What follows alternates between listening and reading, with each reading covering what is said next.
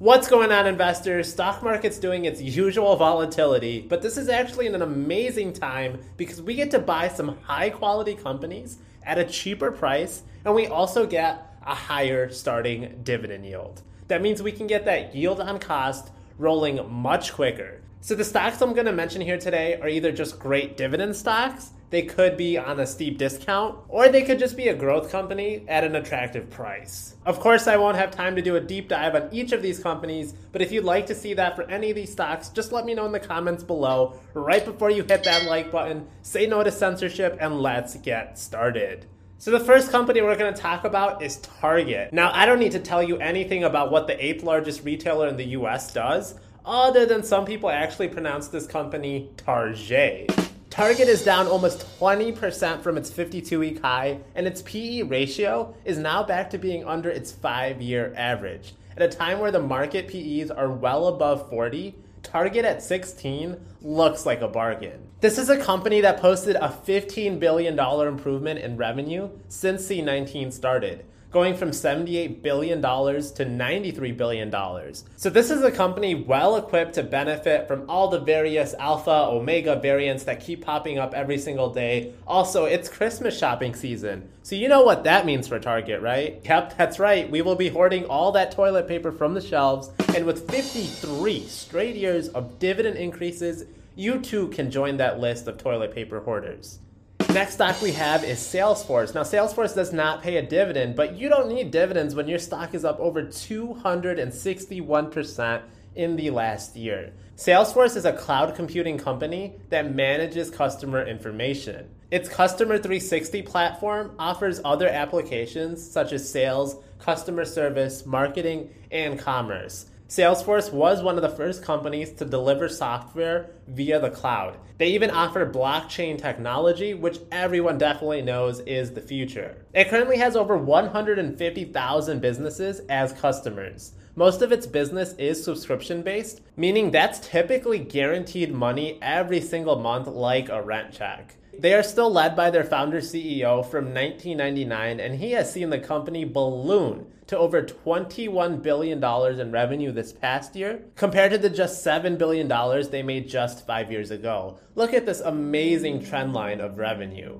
Now, I've personally used Salesforce in my career. It's a very useful tool and was very well liked in the office among my peers. Just some anecdotal data there. Some anecdotal data history I'm glad I don't have is with Medtronic stock, which makes medical device equipment. MDT is well below its 200-day moving average of $123 and near its 52-week low of $98. This is a company that's had somewhat flat revenue growth over the past couple of years, and the reason why it's on such a nice discount is because shares have plunged over 6% in one day when it was revealed that the FDA had sent a warning letter to their diabetes business headquarters in California for having inadequate specific medical device quality system requirements. That's potentially big news, so I can understand the reason for the free fall. Nobody wants to hear that a healthcare company isn't being as diligent about maintaining their facilities, but MDT has said that they're already on top of it and working with the FDA for corrective actions. Medtronic operates in over 140 different countries and is a leader in medical technology.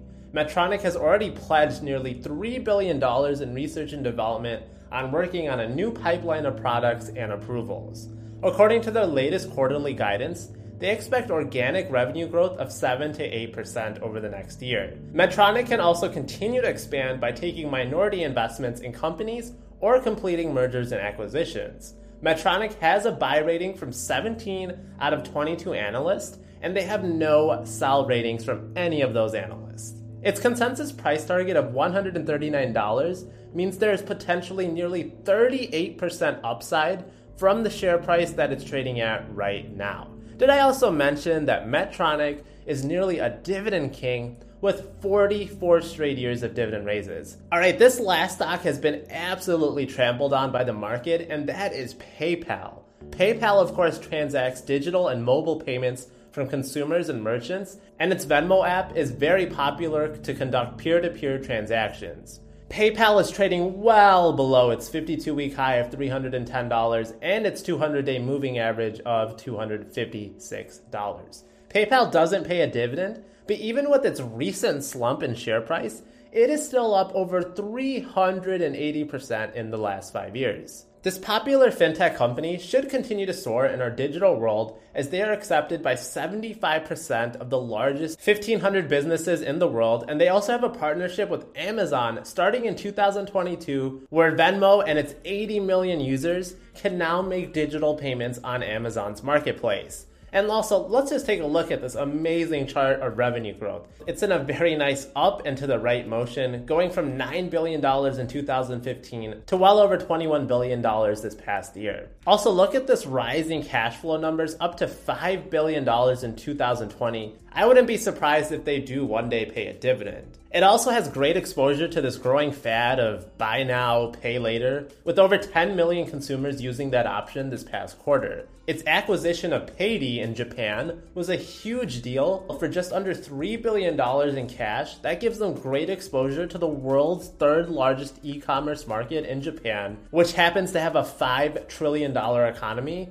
and a population well over 125 million people. Online shopping in Japan has tripled in the past 10 years, going to over $200 billion. That means PayPal can now just get a small sliver of all those transactions. PayPal is a buy from 33 out of 41 analysts, and just one doubting Thomas analyst thinks that it's actually a sell. Its consensus price target of $282 means there's potentially a 48% upside on the horizon for PayPal stock. Alright guys, I think I gave a good mix of dividend stocks and growth stocks that might be at attractive prices. Of course, just because a stock went down, that doesn't necessarily mean it's undervalued, and just because a stock went up, that doesn't mean it's overvalued. That decision of what a stock truly should be trading for, that ultimately lies in your hand. I'm just bringing some stocks to your radar. Now, I do videos like this all the time. Make sure you subscribe to the channel and hit that like button to help out a small-time YouTuber. Remember, my videos are always found in podcast form